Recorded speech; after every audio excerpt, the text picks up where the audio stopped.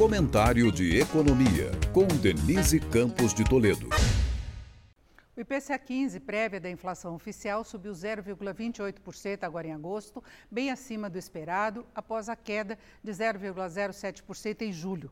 O acumulado em 12 meses avançou para 4,24%, interrompendo um movimento de baixa que vinha desde maio de 2022. O principal impacto foi a energia elétrica residencial, que subiu 4,59%, com um peso de 0,18 ponto na variação do índice, isso após o fim da incorporação do bônus de Itaipu.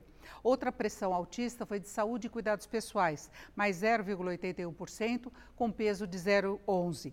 Já a alimentação e bebidas, apesar da pressão maior de algumas carnes, teve queda de 0,65%. A inflação de serviços, que vem sendo observada com mais atenção pelo Copom, na avaliação do cenário para o corte dos juros, caiu de 0,36% em julho para 0,25% neste mês. Só que o núcleo, menos exposto a volatilidades pontuais, subiu 0,27%, com destaque para os mais intensivos em trabalho, que subiram após 3 meses de queda, e também a difusão dos aumentos no setor, a maior desde maio do ano passado.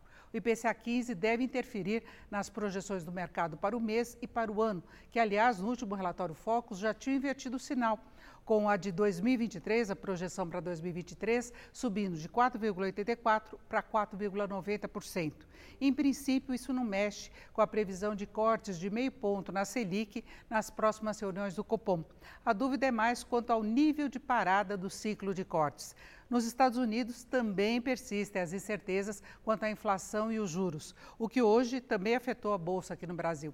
O presidente do Federal Reserve, Jerome Powell, em discurso no simpósio Jackson Hole, sinalizou a manutenção de uma política de juros restritiva e possíveis novas altas das taxas, que estão agora entre 5,25% e 5,5% ao ano, lembrando o objetivo de levar a inflação para a meta de 2%.